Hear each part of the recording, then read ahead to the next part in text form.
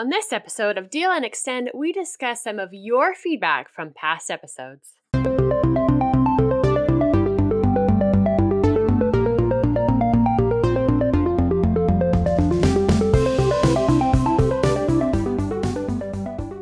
This episode of Deal and Extend is brought to you by DigitalOcean and Bitwarden. Welcome to episode 50 of Deal and Extend. Deal and Extend is a community-powered podcast. We take conversations from the DLN community, from places like the Discourse forums, Telegram groups, Discord server, and more. We also snag topics from around the network and give you our takes. I am joined this week with my two fantastic co-hosts, Nate, our resident OpenSUSE knowledge base, and Matt, our gamer extraordinaire. What have you been up to this week, Nate? I've been writing an article. I just finished it this morning, in fact, on data recording, about using Screenly OSE or open source edition on the Raspberry Pi. I had a situation where I needed to set up a device for an organization. I took screenshots as I did it. I always think about these things. And decided that I would write it up for Front Page Linux, checked with Michael first to make sure it's something that would fit. Just never know, He said it would, and I should do it. There's a lot of resources out there for setting up Screenly OSE on the Raspberry Pi. There's one really good one out there, but unfortunately it's really geared toward Windows. Caused me to have to kind of loop around the internet and find the other resources I needed to make it work for me. Not a fan of that. I basically took all the different sites that I referenced, everything that I used. It's a one-stop shop, and I hate that term, but a one-stop shop, still don't like it, for setting up Screenly OSE for the Raspberry Pi. I would call it one of my more premium articles that I wrote because it's very detailed, step-by-step. I guess it's kind of a tutorial more than an article. I have that on Front Page Linux, so I'm sure Michael's going to do his magic, tell me everything that I did wrong on it, and then do his fancy thumbnails that he does. So I just submitted it this morning. It just took me a lot longer to write than I thought because I started the process on Sunday, and now it's Wednesday. So if that gives you an indication of how slow I am. But, life things kind of got in the way. And then, as I kind of read through it, I don't like how I worded that, and so I rewrote parts of it. And then I'm like, I'm missing a little step here that I should probably add. So I added a few other bits of detail. And then I started going down a discovery path of it. What's really neat about this Screenly is you can not only just put pictures and videos up there, you can also link YouTube videos. So I'll actually pull in a YouTube video kind of through a playlist and loop back around. A lot of really cool features to it that I would not have put in the article had I not discovered them in my discovery phase. Yeah, so originally I geared it to be a step-by-step for me to replicate the process again on OpenSUSE. But after completing it, I determined it was good for any Linux distributions. Thanks to snaps and Flatpaks, universal packaging has made it available to basically everybody. It's a great appliance. You can turn your Raspberry Pi into a very useful appliance. It's really nice. And if you're looking for a very first Raspberry Pi project, like a picture frame kind of a thing, you could definitely do that. The web interface for managing it is really nice. It's a real great project. Sounds like it. I keep meaning to get a Raspberry Pi, but I just have never seemed to get around to it. There's so many really cool projects that you can do with them. I don't understand why I don't have 50. Actually, I just bought 2 more. Don't tell anybody. Keep that a secret between you and me. Don't even tell Matt. Yeah, nobody listens to this, so you're good. Too late, Nate. Rats. Matt, what have you been up to? I was given 2 laptops that I have no idea what I'm going to do with. Those are the best. Right now, they're going to be my Nuke and Pave distro testing machines because currently I don't actually have a distro test machine because I don't distro hop anymore. Oh, you don't distro hop? No, I don't. I've pretty much settled on what I use and what I don't use. So I understand. I have only been on OpenSUSE for about 10 years, so I kind of get it. Just kind of? Just kind of, you did mention last episode that you do have an unhealthy obsession with it. Almost. No. Verbatim, your words. You have an unhealthy obsession. When I listened to the episode, I didn't hear that. I somehow totally missed that part. Selective hearing. That is a thing. I am curious to jump around on some different distros that I haven't tried in a long time. So I'm going to see how that goes. And no, one of them is not OpenSUSE. One little issue with the Wi-Fi, and it just all comes crashing down for you, huh? Yes. That's the one item in the house of cards. I got it. All right. I'll make sure to file a bug report and attach your name to it. It's been your constant thing for 2 years. I'll just put, there's one guy in the world that doesn't know how to set up Wi-Fi. His name is Matt. So can you fix this for him? Thanks, Nate. Hey, no problem. What are friends for? So, Wendy, what have you been up to? I finally ordered my standing desk, and it took quite a while because most of them just wouldn't fit the size that I needed them to. They were either going to be too small, and I can't have anything smaller than my current desk. I use every single inch of it, and still don't have enough space, so it couldn't be smaller than my current desk. My bedroom doubles as the office and the gym and place to shoot pictures and all of that stuff. I needed to have it sit within a certain size range. Instead of buying the whole desk that comes with a top, I bought the Smart Standing Desk DIY kit. So it comes with the legs. I went with L shape. That way I could get more desk space total. And now I've been trying to decide exactly how I want to build the top. Originally, I was going to go with wood. I have this really pretty stain that I was going to use on it. I used it on the dishwasher stand my husband built for me. Absolutely love the color. And then I was perusing YouTube and came across this channel where they use different paint techniques and epoxy to make countertops or desktops, whatever, that looks like natural rock. And I've absolutely fallen in love with the way these look. I started going through some of their different tutorials and looking at what overall costs will be to make one. And I have to say, it's going to be a heck of a lot more expensive just in supplies, mostly the epoxy. The epoxy is the biggest purchase, like it's the most expensive besides the wood of part of that project, but I think it would hold up really, really well and look super nice, and I can have whatever color granite that I want as my desktop. I've thought about that, or even like a black marble. Dark granite or a black marble would be a gorgeous desktop. So you're saying even your desktop has a dark theme, your physical desktop. I like that. Yes, exactly. Both would be dark theme. Dark theme, all the things. Dark theme, all the things. Absolutely. I've got my desktop facing me, the actual tower. I do not like rainbow vomit. There's a clear panel on my case, but nothing's lit up because I have that all turned off. I need to go into your Piper settings and mess all that up. No. But according to Ryan, you get like a 20% increase if you have the rainbow vomit. No. Hey, I do have the backlit turned on my keyboard, and it can do RGB, though I don't have it. It's kind of a purple blue, and then when you push a button, it turns white and fades back into the purple blue. That's about as flashy as my RGB gets. Oh, the breathe kind of setting that it has. Yeah. Yeah, I can't remember exactly what it's called, but yeah, so you can tell what button you hit because it changes color for a short time and then fades back to look like everything else. You would sorely disappoint Ryan by not having the RGB. I'm just saying. I'm totally cool with that. None of my computery hardware stuff is RGB. I do have backlit laptop keyboards. That's just kind of a whitish color, whitish bluish color. The only thing I RGB is my house, the outside, so I don't have to actually be bothered by it in my super cubicle. Yes, I am thinking about getting some RGB lights for part of a set when I'm doing the videos for Camera Corner and that kind of thing. But that's all accent lighting, and it'll be behind me and not like right in front of my face flashing. This episode of DLN Extended is sponsored by DigitalOcean. DigitalOcean offers the simplest, most developer-friendly cloud platform. It's optimized to make managing and scaling apps easy with an intuitive API, multiple storage options, integrated firewalls, load balancers, and more. DigitalOcean recently announced new features and services such as a virtual private cloud in all regions, free of charge. This lets you create multiple private networks to isolate your workloads. Container Registries is now available to all users. Easily store and manage private container images and push images seamlessly to DigitalOcean's Kubernetes. You can get all of this plus access to their world-class customer support for as low as $5 per month. Get started on DigitalOcean for free with a $100 credit by going to do.co/DLN, and you can use that $100 credit for spinning up over a dozen droplets or even some monster-sized droplets for 2 months. Again, you can get started on DigitalOcean with a $100 credit by going to do.co/DLN. Episode 50 is finally here. I cannot believe that the show's been going for that long. And we've decided to go around and gather up some community feedback, share it with you, and kind of discuss what our community has to offer. I think the best part about doing a community feedback episode is we don't have to think about like what to talk about. I mean, the topic's already covered for us. Exactly. And there's quite a few different topics which we get to cover from community feedback. We run across the entire gamut of topics on this one. Got a few emails, got a few discourse forum threads, we've got YouTube comments, a lot of different ground to cover and a lot of different topics. Even got some Telegram stuff that was thrown our way. We got an email from Michael Sedlacek, I think I'm saying his name correctly. If not, that's some more feedback that you can send us. On episode 42, the GUI versus CLI, he says, I'd like to add one comment about what your discussion regarding GUI documentation. You mentioned that one drawback of graphic user interface docs is that they change more often than the CLI, or command line interface.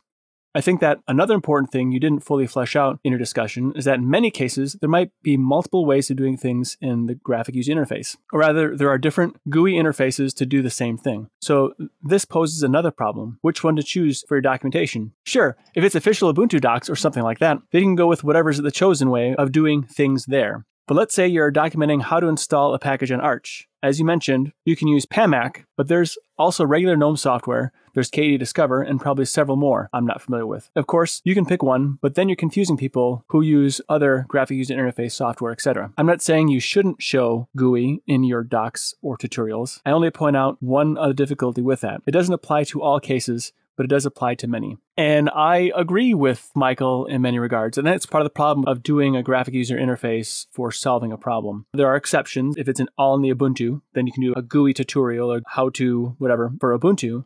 And that also applies for OpenSUSE and YaST because YaST doesn't matter on the desktop interface. But I think you could actually target your documentation to specific desktops like Plasma or GNOME, which I don't know why GNOME.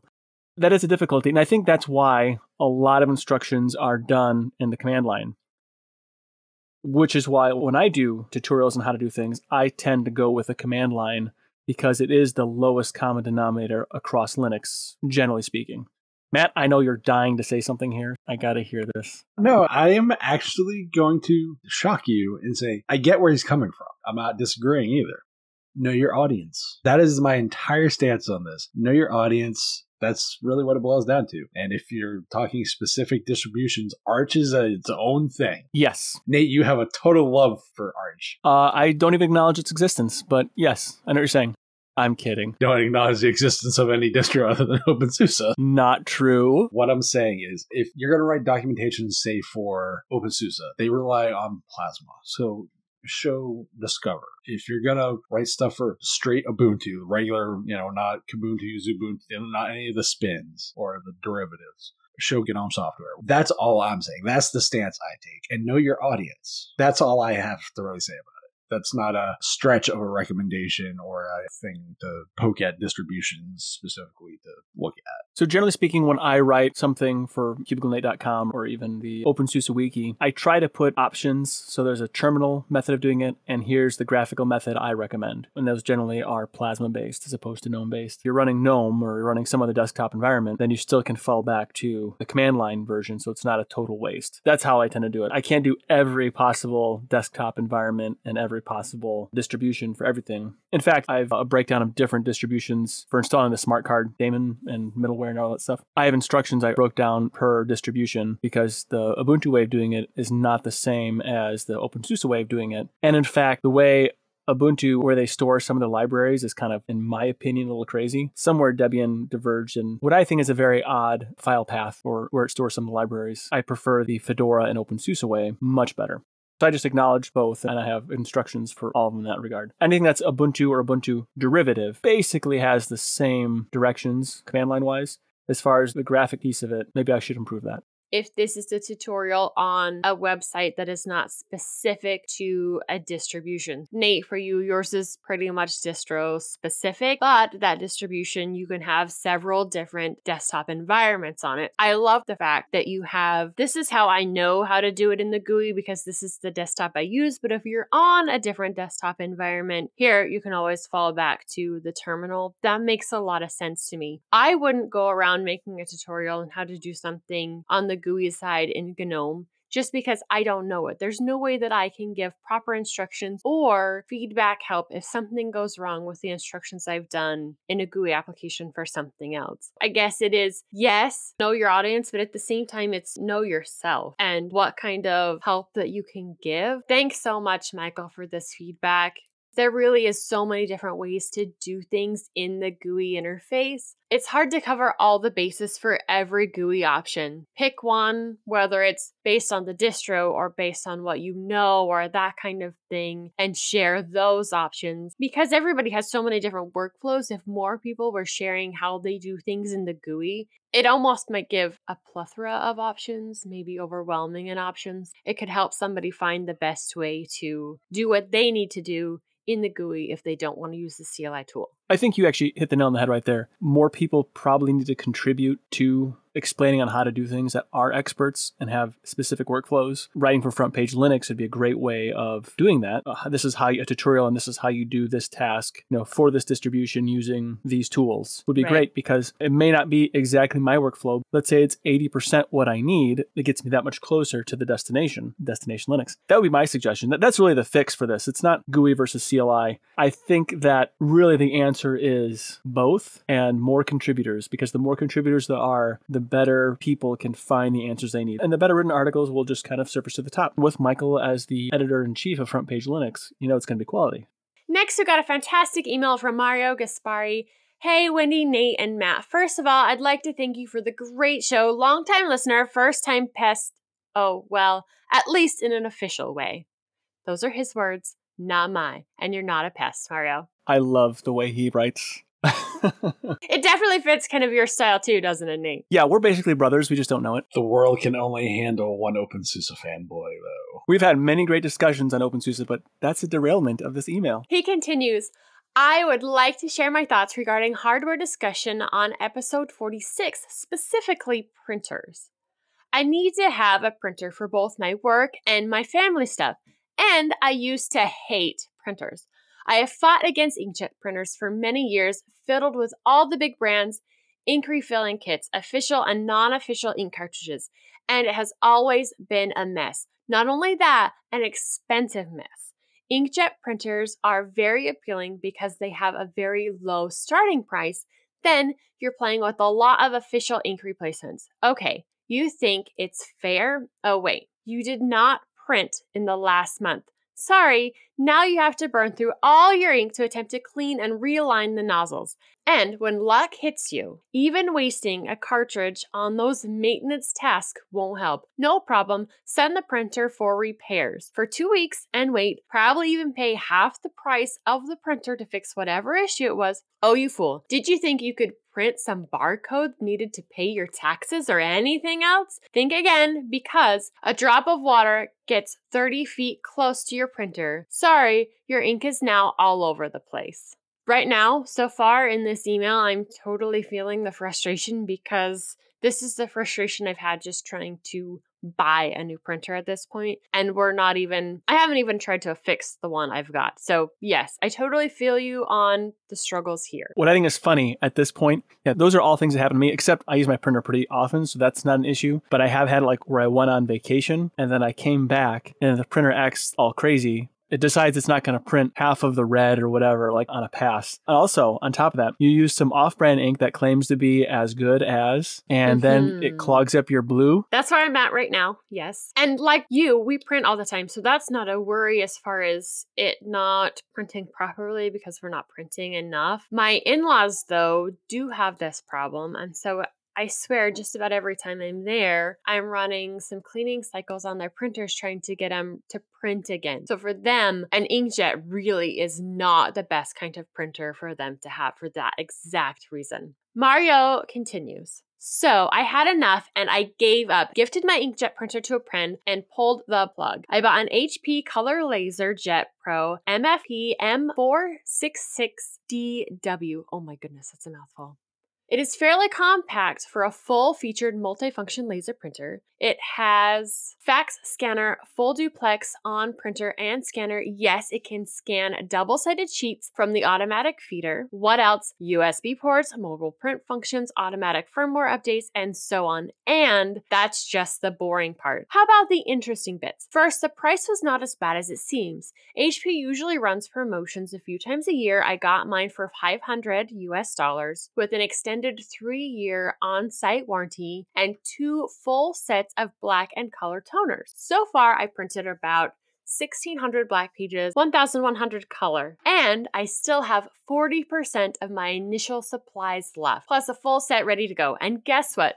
No jams, no mess with ink, no problems with humidity, no issues with barcodes or QR codes scanning. And those colors, wow, amazing. I'm even printing family pictures on both normal and special paper. And I did not have to pay a dime for external printing services since I bought this one. Not convinced yet? Okay, let me use an example that many of you will be familiar with.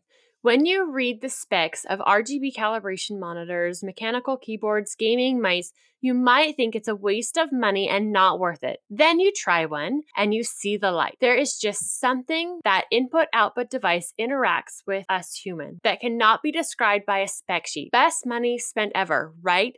Same with laser printers. Totally worth it. Would do it again. I'd rather spend less on PC components that are already old when I buy them and invest more on input-output devices that first of all last forever and have a real impact in the way I interact with my computer. So, well, sorry, this was a long one. Brevity is not really in my DNA. Thanks again for the great show. Cheers, Mario.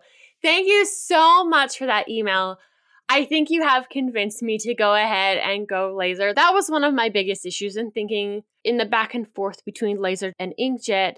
I know inkjet has been a royal pain in my butt, and I was worried that a laser, in some ways it might still be because printers are printers, was going to be just as painful to use. And where you've mentioned that maybe you don't print quite as much, sometimes it sits longer, and you still haven't had any issues with it acting up or that kind of thing, I will start looking a little deeper into the laser side of things.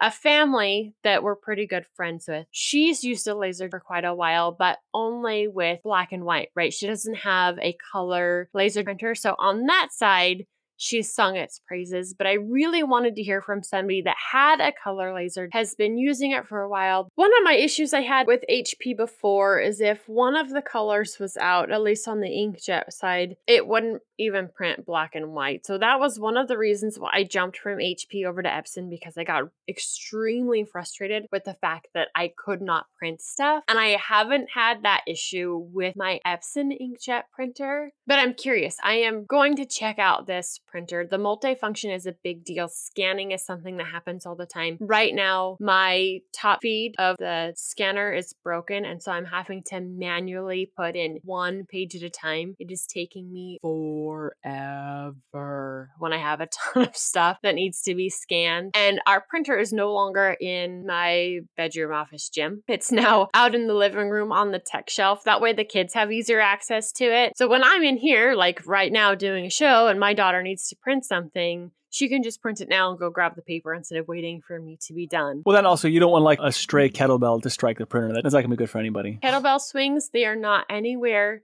towards tech at all. Okay, well, that's good. For me, it's generally toward mirrors, so I know that won't make a mess if, that happens. If you throw it at the mirror, yeah, not at all. Right. Not one bit. I'll give you some years of bad luck, that's all. I don't even know where to go with that one, Nate. There we go. Well, speaking of some comments that we have gotten and other communication forums, we took a look at some of the YouTube comments that have been thrown our way. Now, this is just a couple of them. There are others. Yes, you can find our content on YouTube as well if you want the video form, even though there's just a WAV file attached to it. So the first one comes from the Tech Guy, episode 41. He makes a suggestion, future episode idea. What are you using for to-do list management? I'm down with that. I don't think a lot of people will really like my answer, but hey, whatever. Spiral bound notebook. No, actually, you have like Todoist and a bunch of other applications that are available on Linux for that. The one I use is not something that I don't think would fall into the wheelhouse of most Linux users to begin with. I use one on Android called Ike. I use the one on Windows called Taskmatrix, and the one I use on Mac OS is, I don't even remember the name off the top of my head. Same idea. The ones I generically use are all based on the Eisenhower to-do list mentality. Focus, primary focus, less important kind of deal. Like you have your 4 categories. And that's how I do to-do lists. Traditional to-do lists just don't work for me. My brain is not built that way. The Eisenhower mentality works far better for me. I'm sure this is not going to be popular at all either, but I actually use K-Organizer for my to-do list. Does the K stand for chaos? No, you need a CH for that.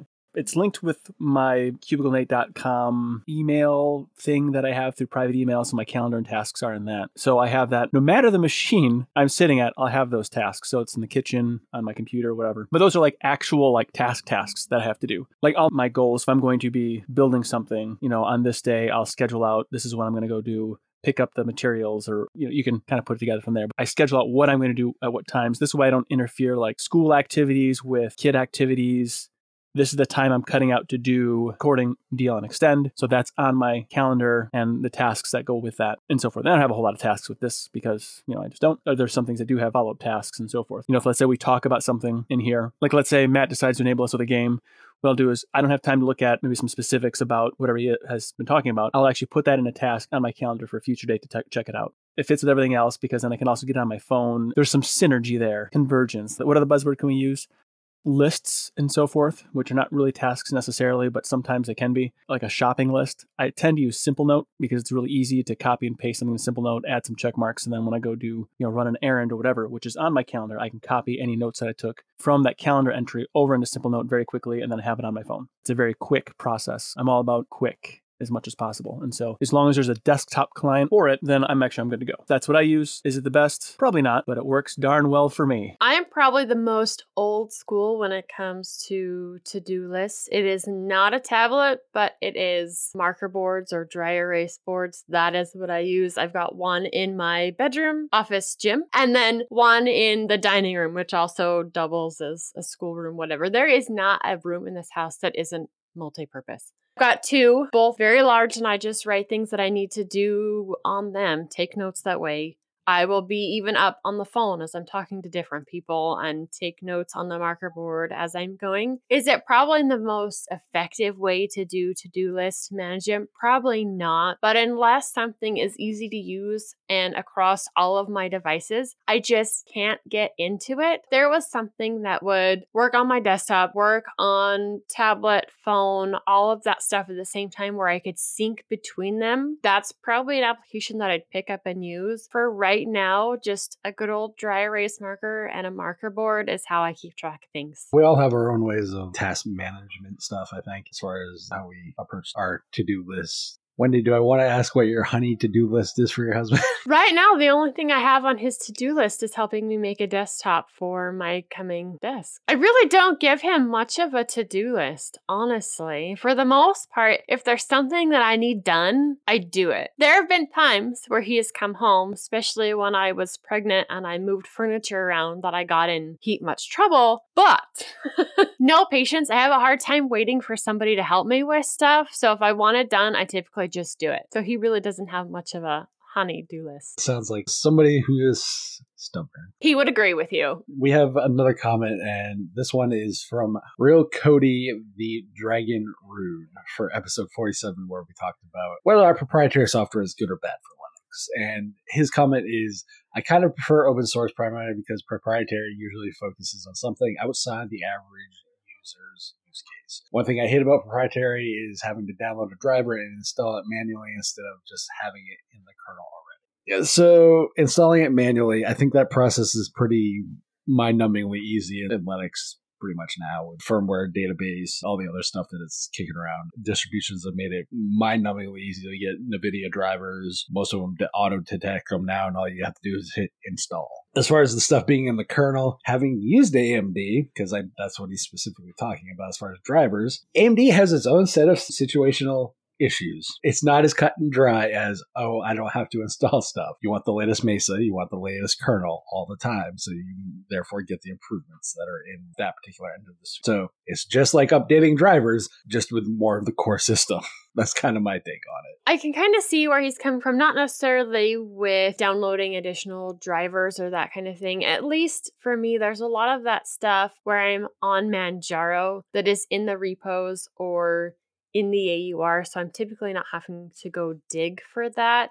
And I still have to do that with printers, as we were talking about earlier, and I've mentioned before. I do go outside of the main Arch repos to the AUR in order to pull, and it is official, the drivers for my printer, so I get full function out of my multi-purpose printer. So I'm already doing that for certain hardware aspects. There are some programs, depending on the distro you choose, where you do have to go to the official website to pull those files, which can be a pain in the butt if it is a tar file, that kind of thing. It is a little more work to get installed. If you don't need those programs for a very specific workflow, then he's right. Why go through the extra work when you can just pull whatever you need from the repo? That is one of the best things about Linux, is the official repositories. I love them, and pulling software from them is definitely the first choice. Totally agree. Yeah, I'm not a big fan of, like he's saying, proprietary drivers especially. I do use proprietary software because we have talked about that. I've just found over the years, since I did have an NVIDIA machine as my primary machine quite a while, NVIDIA would be kind of hit and miss as far as like if their next update actually worked well. I just kind of became a little weary of that.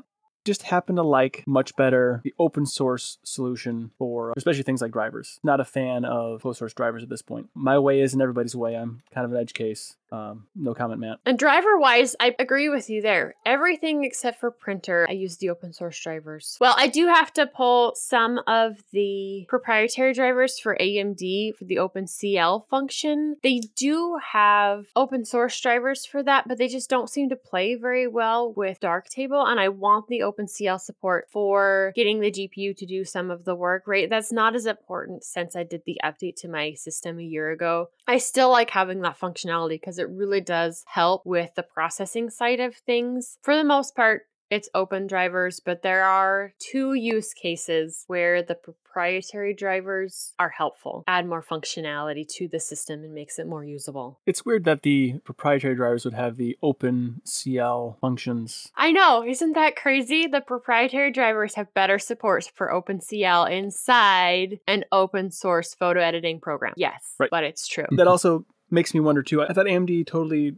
dumped the AMD Pro GPU proprietary drivers. I thought that was like yesterday's news. The Pro drivers are developed differently. They have a different production pipeline for that. Their Pro drivers are more optimized for like CAD and a lot of the other kind of stuff. Again, this is just my general understanding of how they have it. It's kind of like what NVIDIA's GTX, RTX consumer line drivers are to their Quadro line. They have similar features and functions, but they diverge a little bit on their audience. And I don't use the full drivers directly from AMD. There's a package that I use inside the AUR that it's meant to work alongside the open source drivers, but it basically pulls the bits and stuff that you need from the proprietary ones in order to get that better use of OpenCL. So for the most part, overall, I'm still using the open source drivers with my AMD card, but I do pull this little piece for the OpenCL support. Speaking as a content creator, the one thing I will say is proprietary drivers, specifically speaking to NVIDIA, has over the AMD drivers is specifically related to OBS. And that is mostly your NVENC versus, I think it's VA API. It's just not good on Linux. NVENC wins every time. And as a content creator, that GPU offloading is a very big deal.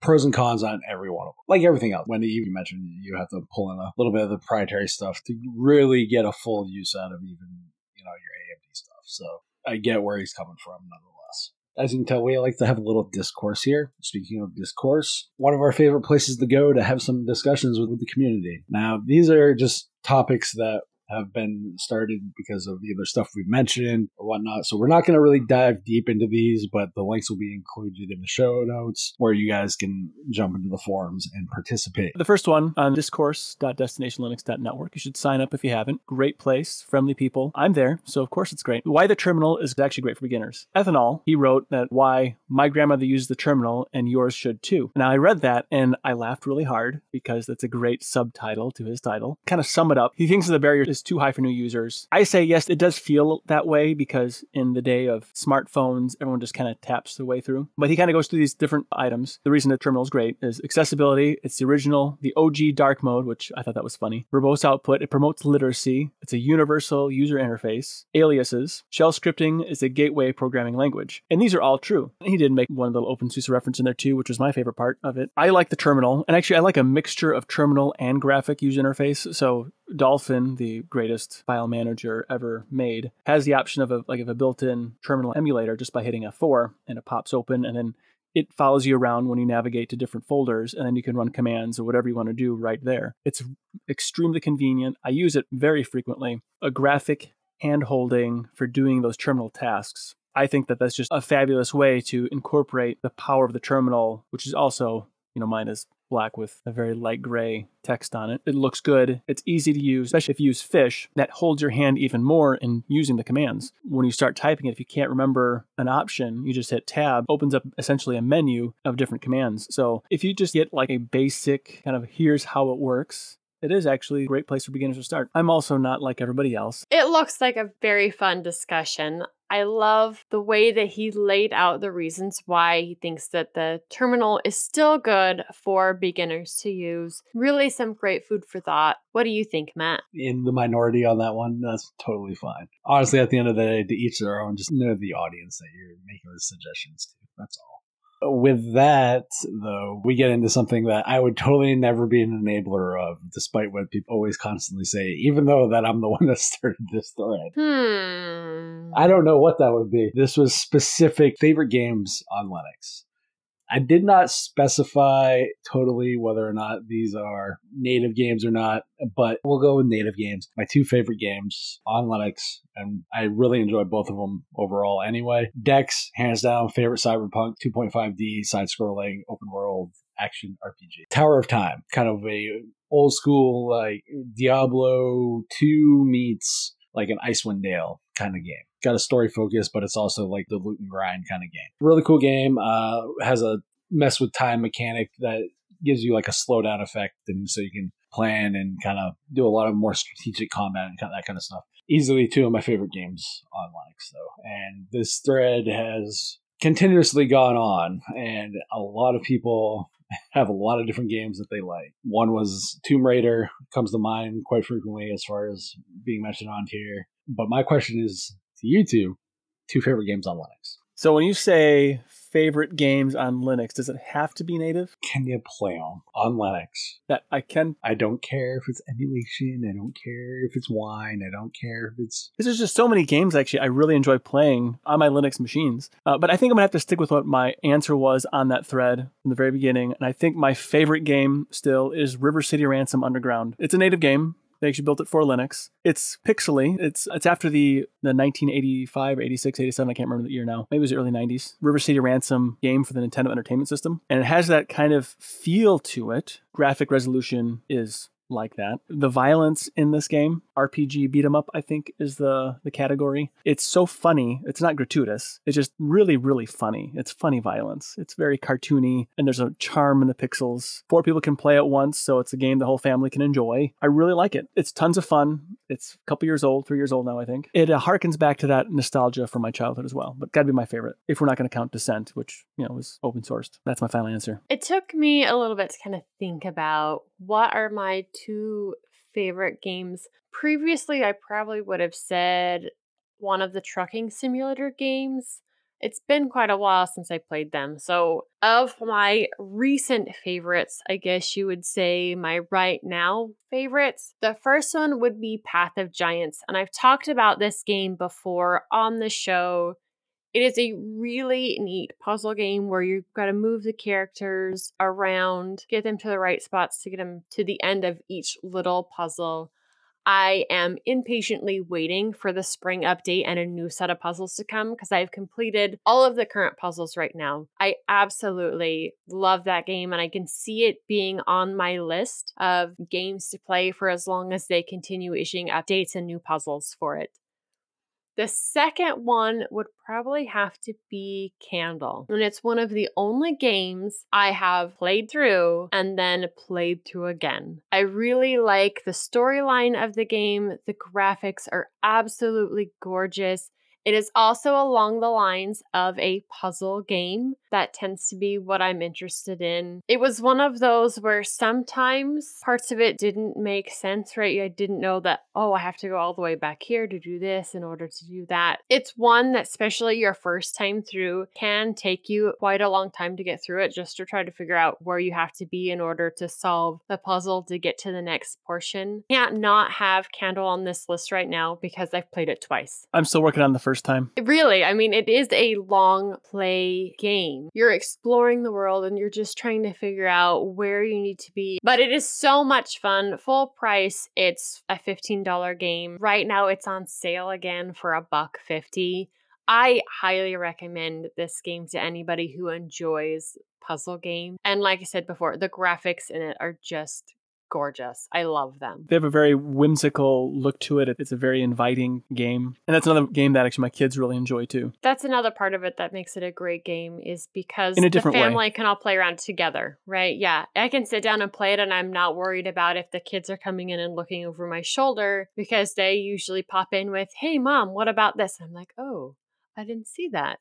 Nice. That's cool. It kind of replaces like family movie night too, in a way. I've done that game with everybody, and instead of watching a movie, we kind of did it together, and some controlled the character and whatnot. It's fun. It's a fun way to play. Speaking of fun ways to play, Wendy, this particular topic, or actually the next two topics, kind of all flow together, ironically. One of the threads was photography workflow for beginners. What was your take on this now that saw this on the forums not that long ago? Yeah, I just saw this, so I will be responding to this thread after we record the show. I absolutely love seeing more people getting into photography. Mr. McBride says he's not completely new to photography, but has never developed a photography workflow, specifically one on Linux. So I'm super excited to see that he's downloaded 2 of my favorite photography applications, Rapid Photo Downloader and Darktable. If you haven't checked them out, please go do. But a good part of this thread is talking about how you name your images, and that is so important. Even if you're a beginner, having a good naming scheme for your pictures makes it easier to find them when you want to go back and look at them. Which is great advice. And speaking of developing workflows, though, there was a Telegram comment that we got not that long ago that kind of dealt with, I would say that there was a difference between being trained for a field, say photography, and being taught an application in the field, and that is the only application. Right. Photography is very much one of those. Most people, the industry standard equates to Photoshop. I'll let you get into this because this is definitely more your end of the spectrum than, say, mine. Alexi on Telegram sent me this message. At Wendy DLN, your points on DLN Extend 48 about people being locked into being able to use X program. The failing here is not the programs, but the teaching. Instead of being taught the techniques to do something, quite often, they will just be rattled off a series of commands to produce a certain effect without any idea of how or why it is done that way. Back in the day when we were taught art, you were not taught oils are the only way to do this, or watercolors give you the best flexibility because they're quicker, etc. For what it's worth, this is not isolated to teach. All teaching is now suffering from this, where teachers no longer teach but coach students through exams by getting them to parrot back stuff without any firm understanding of what they are doing. This is the problem you're describing with people being taught on Photoshop and then finding very hard to use anything else. It's quite simply not actually teaching, it is training someone to do one thing and one thing only. And we agree a lot on this, Alexi. There is a lot of, this is what industry standard, this is how you do it. And I know it's been one of my criticisms of some fellow photographers instead of developing their own look and feel, they will buy a pack, right? And then you one click and it does all the editing for you, and that is their look and feel, but it's really not theirs. It is a prepackaged editing look that they have purchased and then just flatly applied to stuff. And some may do some tweaks, but I really think an individual photographer's look and feel isn't a one click. It is what you do on the light camera side and then your specific editing workflow. If you watched the lug this week, Jill talked about the fact that she has transitioned her students from, she was using an Adobe product, so now she's using DaVinci, still proprietary in order to teach students, but it's because she could do it on Linux. I think it really depends on the teacher. There are some great teachers out there like Jill that gives them the how and why. But overall, there is a lot of students that, we have to hit these certain tasks. They need to do this by this time. And so some of the how and why gets lost in that instruction, or this is the industry standard. This is just what you need to learn in order to be part of the industry.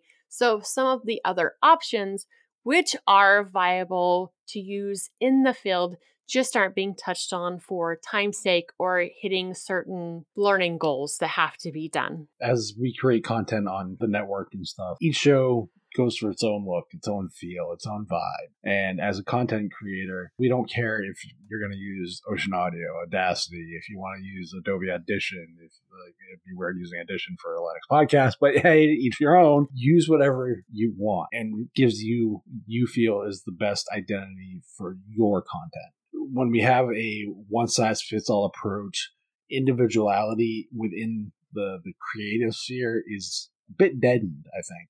You don't have a very diverse range of uniqueness that is potentially in photography, video, audio, take your pick. That does matter. Each person that is a creative needs to have their own unique identity to what they do. I understand that it's important to have a base tool to use. Making people feel like this is the only tool to use is kind of short-sighted and narrowed and lack of teaching, I think, in the right way of teaching. You want to teach techniques. You don't want to teach, well, you just use this brush with this because it does this, but it only does it on Photoshop or whatever. That's teaching the program. That's not teaching the art. And I think that's the big distinction, that a lot of times that doesn't happen. I totally agree. There is an issue of being taught like how to use a product and not necessarily teaching the reasons behind what you're doing. In college, I learned a particular piece of CAD software, but before I was taught that piece of software, I was taught the design intent and the understanding of why you do something, what makes sense as far as features and which features should have priority over other features in a parametric design scheme. If you understand like the principles of what you're doing, it's really the principles that need to be taught, and then how to implement a tool is good, because then you should be able to implement a tool similar to that, like to Photoshop, on another piece of software. You understand the basics of, you talk about like noise in pictures and how to get rid of dust and all these other things. So whether you're using Photoshop or whatever software package you're using, those principles still apply for making a good photograph. And I totally agree that you have to teach the principles and the mechanics will follow. This episode of DLN Extend is sponsored by Bitwarden. Bitwarden is the password manager that we use and trust. Bitwarden lets you set up things like a PIN to easily access your password manager, as well as additional authentications such as a master password and adding phrases to fingerprint security, all to keep your passwords safe. Bitwarden is the easiest and safest way for individuals, teams, and businesses to store, share, and sync their sensitive data. Go to bitwarden.com/DLN to get started for free. There are many reasons why I chose Bitwarden as my personal password manager. One of those reasons, it is 100% open source. You can also self-host your Bitwarden instance. They also offer security audits to make sure your passwords are as secure as they can possibly be. Go to bitwarden.com/DLN to get started for free. They offer a premium account for just $10 per year. What do you get with that premium account? 1 gigabyte of encrypted file storage, 2-step login with YubiKey, U2F, or Duo, Vault Health Reports, TOTP Authenticator storage and generation, priority customer support. Make the smart move like many of the community have and go to bitwarden.com/DLN to get started for free. If you're like me though, you'll want that premium account for just $10 per year to support this amazing open source software. Thanks to Bitwarden for sponsoring this episode of DLN Extend. Thank you all for such wonderful feedback. We look forward to hearing more from the community. You really help keep this podcast going. Now let's jump into what else you guys have been doing this week. Matt, what game do you have for us? You know, I love how you always make the assumption that I always have. Okay, never mind. I'm looking at the show notes, so I know you have a game for us this week. The particular game I have is called Get Even. It is a stealth-based game in the same vein as the one from last week. It has a really more horror survival aesthetic as far as like the feel and atmosphere of the game. There is a run and gun kind of portion of the game later, but it really tries to build around atmosphere, that dread of getting caught. It's a really atmospheric game that I really like. It's not the longest game in the world, not necessarily the cheapest game in the world either. It did get really good reviews though. You can usually get it on pretty good sale. When Steam has it on sale, it's usually about like $4 or $5. I don't know if it's worth the $30 that they want for it normally, but if you can get it on sale, I would definitely recommend it. It looks very nice, fairly fun game. Again, not long, but definitely one I would recommend playing. And yes, it's ready to go and it plays out of the box because I tried it, so I don't make any recommendations on games for Linux that don't play out of the box.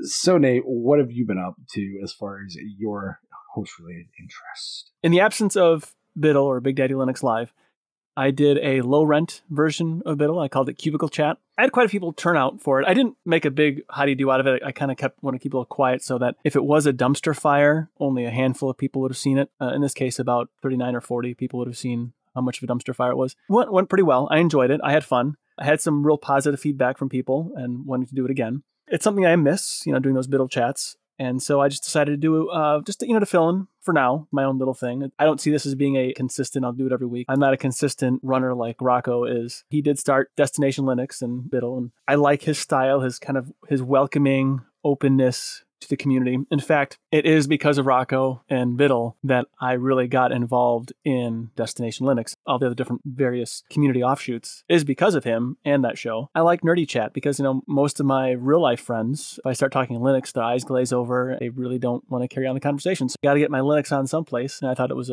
may as well do that again. Another person, part of the Destination Linux network of sorts. A member that floats around. He's in orbit, part of Biddle, Michael Vash. He actually put the bug in my ear. Kind of like that Star Trek II Wrath of Khan bug going in the ear where you're screaming as the thing is crawling in there with clanking metally sounds. That's actually really why I did it. He kind of pushed me over the edge to do it. I got to give credit where credit is due, Well, I'm really bummed that I missed it. I think it would have been a lot of fun to join. I know the Lug Fest that we did with the whole network this past weekend was fantastic.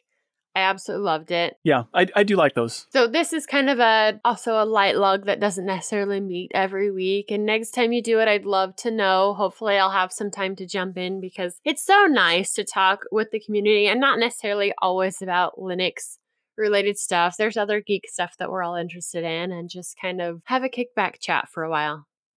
I lump food into open source because a lot of times recipes are all open source. That's exactly what they are. You can see how things are put together. It was a variety of things we talked about. It wasn't just Linux and Linux, tech, and open source. That kind of covers everything that I care about or that I'm willing to talk about. Yes. Anyway, periodically I'll do them. I don't know how often. It just can be as time permits. I'll do those. And this time I'll actually announce it ahead of time as opposed to just in the Biddle Telegram. I'll announce it in a few other channels as well next time. So awesome. Wendy, what exciting things do you have to push on the world this week? Well, I'm going to jump on the game enabling bandwagon, not like I haven't already with my previous discussion of games earlier, but I've got another one that I have now finished, and it's really rare for me to finish a game. 3 that I can think of that I've actually finished. This is The Inner World. If you look at the Steam page, it says that it does have SteamOS Linux support, but this was one of those games where I have to say, it officially has it, but I couldn't get it to play out of the box with just the base Linux support. I had to turn on the compatibility layer for it and then use Proton 5.0-10 in order to get it to run. And after that, it worked just fine. There was some stuff in the background as I was trying to figure out how to get it to work. And yes, I went to Matt with the issue and he helped me solve the problem. Thank you, Matt. But I was looking at it, and for some places it was saying, well, I've got a 4K monitor and it was only supposed to work with up to 1080p, because this is not a new game by any means. It was released in 2013. The graphics in it are still really nice. As far as gameplay goes, this is another one of those puzzle games. If you're getting a game recommendation from me, it's probably going to be a puzzler, just so you know. So you're once again, like Candle, going around the world trying to figure out what you need to do to solve this problem in order to advance, to solve the overall issue that you're working on. The graphics are beautiful. The puzzle part of it is a ton of fun. My only issue with this game, so I will still recommend it, but the conversations between characters sometimes can drag on forever. And I mean that. The button can be your friend, so you can just read them and get through it. Sometimes, like I said, the character conversations just take way too long. And by the time I was probably 3/4 through the game, I didn't actually let any of the conversations play out completely. I just read and quickly get through them so I could solve the actual puzzle part that I wanted. Granted, some of the conversations between characters can be fun, but I get to the point where I'm like, okay, I need to talk to you because I have to solve this problem and I didn't really want to talk to you in the first place. So let's just get this over. Or you were back and forth trying to solve the problem and you'd hear the same thing from the same person over again because you're like, crap, I have to go back and talk to them again, and didn't want to hear the initial spill. You get to a point where you're kind of quickly getting through the rest of that. But overall, it's a really great game. Great graphics, fun puzzler to play. I enjoyed it enough that I've actually started the sequel to it, which is The Inner World, The Last Wind Monk. So it's along the same lines. You're expanding on the previous story. I've already started it. It is a little bit newer, 2017. Still the same graphics feel, really nice. Fun so far. Recommending them both for anybody who likes the puzzle games. This one, though, has hints of adult content, right? It doesn't come out and say anything explicit, none of that, but there are some hints to some adult content. So just be aware of that one if kids are in the background, especially older kids that might pick up on some of those subtle hints. Otherwise, great game. That's actually cool. It looks like a really fun game to play. I mean, I'm just looking at trailers for it. I like it so much that I am going to put it on my wish list. Now, see, I cannot be called an enabler when somebody else is also enabling. I said wish list, Matt. Yes, but I have not made you buy a game, Nate. Not true. Fake news. I just don't know which game yet. I have to figure that out. Which game have you bought that I have recommended, or how many of them are ended up on the wish list before anything else? So there was the Mega Man game that I made a comment about how I like Mega Man. He says, oh, did you check it out on Steam? I don't know if it was during a show or some other time. It was during a show. All right, so that was you. Did you buy it? It's on the wish list. So there you go. I'm not an enabler. Wendy's just as much as an enabler. See, mine's still on the wish list. Let's not talk about Candle again. This is true. and true. We'd like to continue this discussion with you on Telegram, Discourse, Mumble, or Discord. Visit the DLN website for more information on how to connect to the social channels, all of the shows, and creators at destinationlinux.network. You can find more information on us by going to CubicleNate.com. Links to my regular written blatherings, my podcast, and YouTube channel can be found there. And you can find my random ramblings on Twitter at MattDLN. You can find me on Mastodon at WendyDLN at mastodon.online. Be sure to check out the DLN merch store. Grab yourself some awesome DLN Extend swag, along with other shows from across the network.